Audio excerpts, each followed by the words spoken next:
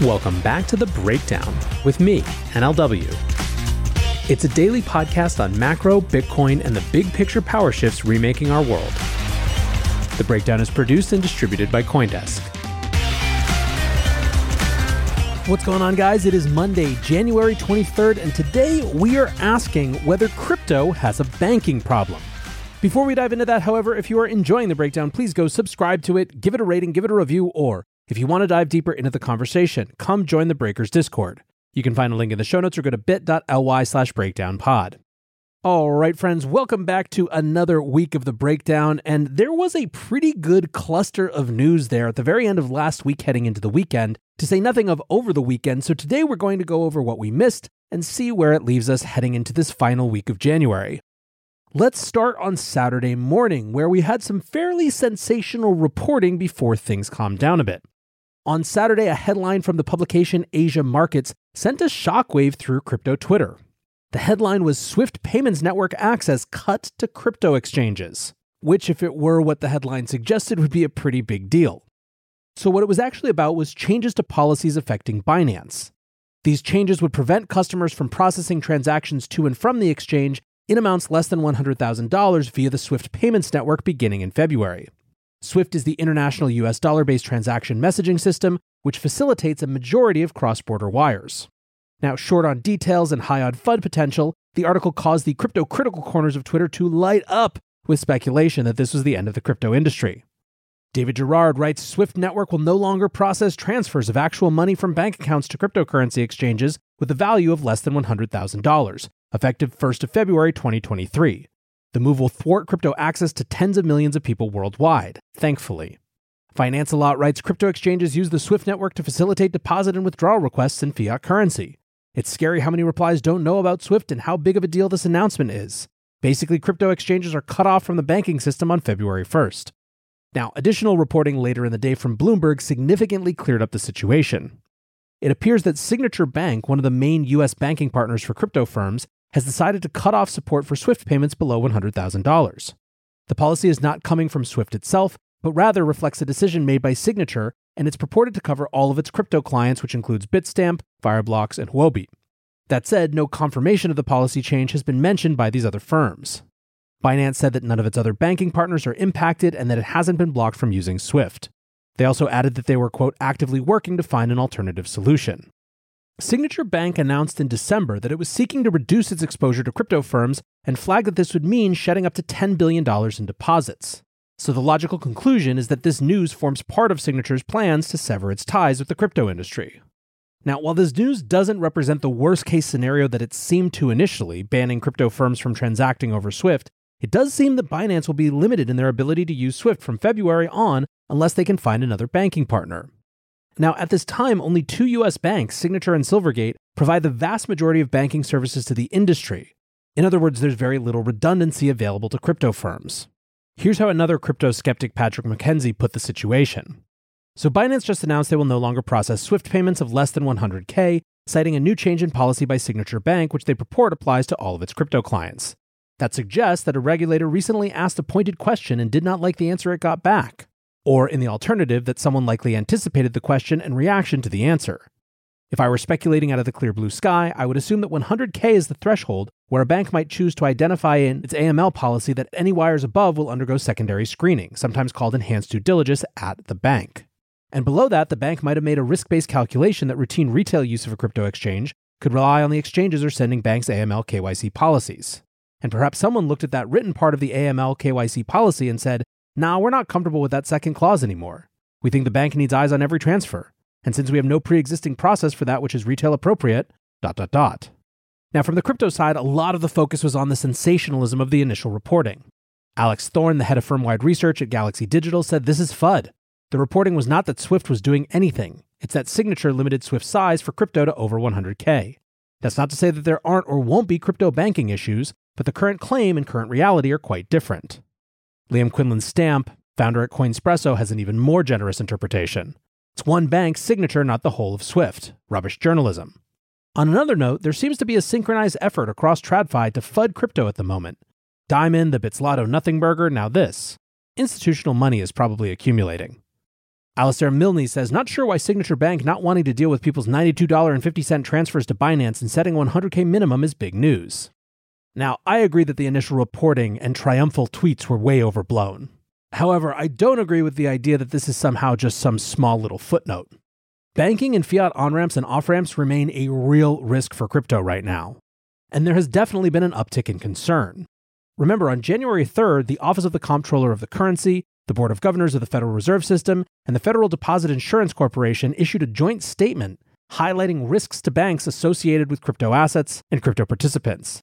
Here's how they summarize their highlights. Quote, the interagency statement highlights key risks associated with crypto assets that could affect banks, reminds banks to engage in robust supervisory discussions with their supervisory office regarding proposed and existing crypto asset-related activities, reminds banks that before launching crypto asset-related activities, banks should ensure that an activity can be performed in a safe and sound manner, is legally permissible, complies with applicable laws and regulations, and can be conducted in a manner that is fair to consumers. End quote. Now, the key line maybe of the whole report was this. The agencies believe that issuing or holding as principal crypto assets that are issued, stored, or transferred on an open, public, and/or decentralized network or similar system is highly likely to be inconsistent with safe and sound banking practices. Further, the agencies have significant safety and soundness concerns with business models that are concentrated in crypto asset-related activities or have concentrated exposure to the crypto asset sector. In other words, this report might be suggesting that banks like Silvergate and Signature might not be conforming to their agency's view of sound banking practices.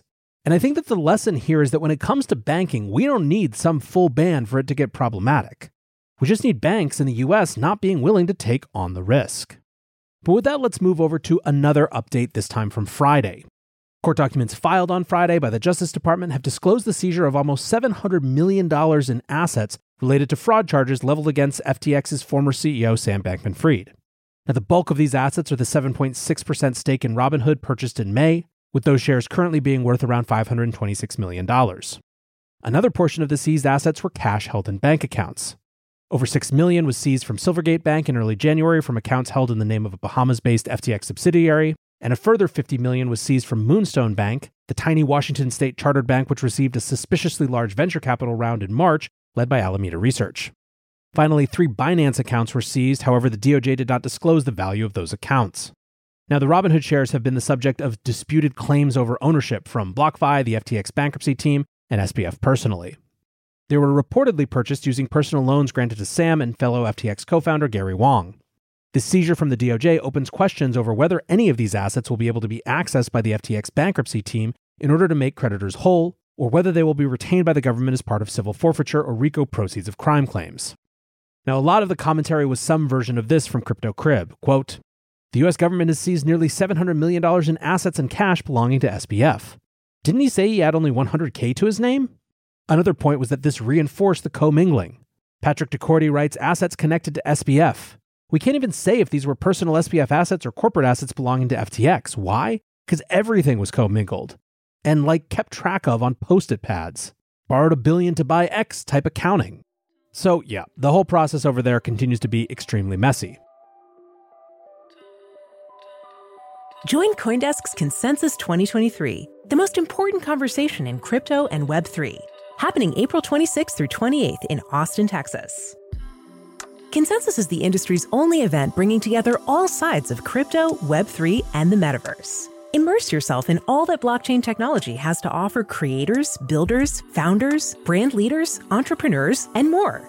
Use code BREAKDOWN to get 15% off your pass. Visit consensus.coindesk.com or check the link in the show notes. Now moving over to Genesis. We left on Friday with the news that Genesis Global Capital had filed for bankruptcy. The troubled crypto lender will now enter restructuring in order to find a way to repay creditors after the calamitous events of last year came to a head. In the first day motion filed with the bankruptcy court on Friday, Genesis claimed that the firm had $5.1 billion in outstanding liabilities. They noted that although the collapse of FTX had affected them, their liquidity crisis was more to do with the run on deposits that ensured afterwards. At that time, customers demanded repayment of $827 million in loans, forcing the lending unit of Genesis to halt withdrawals. Referring to the Digital Currency Group, which is the parent company of both Genesis as well as CoinDesk, the filing said that DCG was unable to backstop Genesis during the run. Quote, At the same time, Genesis's corporate parent, Digital Currency Group, or DCG, and its various subsidiaries were also impacted by the market turmoil and did not have the liquidity to pay back the company on certain loans, adding pressure to the debtors' balance sheets. First-day filings also showed that Gemini was by far the largest creditor of Genesis, with more than $700 million owed. After a weeks-long public relations war, Gemini co-founder Cameron Winklevoss threatened to sue DCG and CEO Barry Silbert if Genesis fails to put forward a, quote, fair offer to creditors. In a nod to the acrimony among creditors, these Friday filings characterized the bankruptcy proceedings as a way to, quote, incentivize all stakeholders to move expeditiously towards a consensual resolution that avoids the costs and uncertainties of litigation. Now, Genesis will continue to operate most of its non-lending businesses, including derivatives, trading, and custody, all of which are held in separate legal entities. There was also some confusion around the initial creditor list, which listed a multiple of crypto firms as uncollateralized creditors. On Friday, as I think I mentioned, crypto trading firm Cumberland clarified that although it was listed as being owed $18 million by Genesis, their inclusion in the creditors list was, quote, misleading and incorrect information. They explained that in November, Cumberland held $18 million in loaned crypto, which was fully collateralized by cash held by Genesis. But on November 16th, the date when Genesis halted withdrawals, Cumberland notified Genesis that they were surrendering their cash and liquidating the loaned crypto in accordance with the terms of their agreement. This liquidation process left an outstanding balance of around $46,000 owed to Cumberland, rather than the $18 million shown in the creditors list. While the whatever millions of dollars owed to Cumberland is a drop in the bucket relative to the $5.1 in outstanding liabilities listed by Genesis, it does demonstrate that significant portions of this outstanding debt could have collateral attached, which would reduce Genesis's overall liabilities. Initial filings also gave us some additional clarity on what happened between Gemini and Genesis in the lead-up to the halting of withdrawals. The filing states that on August 15th, the two parties entered a security agreement where Genesis pledged around $465 million worth of Grayscale Bitcoin Trust shares as collateral to Gemini. On November 10th, an additional tranche of $300 million worth of GBTC shares were pledged by Genesis but never delivered to Gemini. On November 16th, the date when Genesis halted withdrawals, Gemini foreclosed on the collateral it had been holding, liquidating the GBTC shares for around $284 million in a private sale. There is an outstanding dispute around whether this liquidation was conducted in a, quote, commercially reasonable manner and in accordance with notice requirements. There will also be regulatory questions over whether GBTC was appropriate collateral to offer. SEC Rule 144 restricts a securities issuer and their associates from being able to sell more than 1% of its holdings. The sale of GBTC shares by Gemini exceeds that threshold, but the question remains as to whether the seizure of collateral gets around Rule 144 restrictions.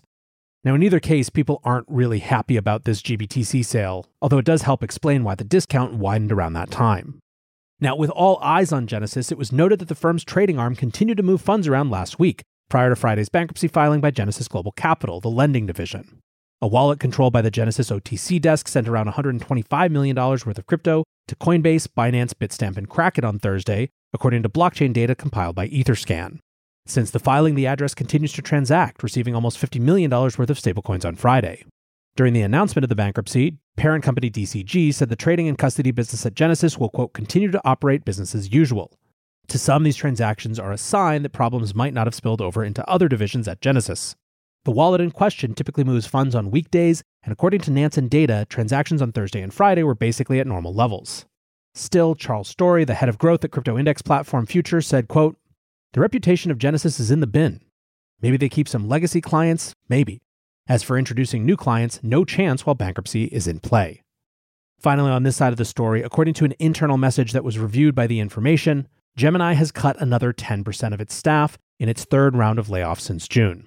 Wrote Cameron Winklevoss in the message, it was our hope to avoid further reductions after this summer. However, persistent negative macroeconomic conditions and unprecedented fraud perpetuated by bad actors in our industry have left us with no other choice but to revise our outlook and further reduce headcount.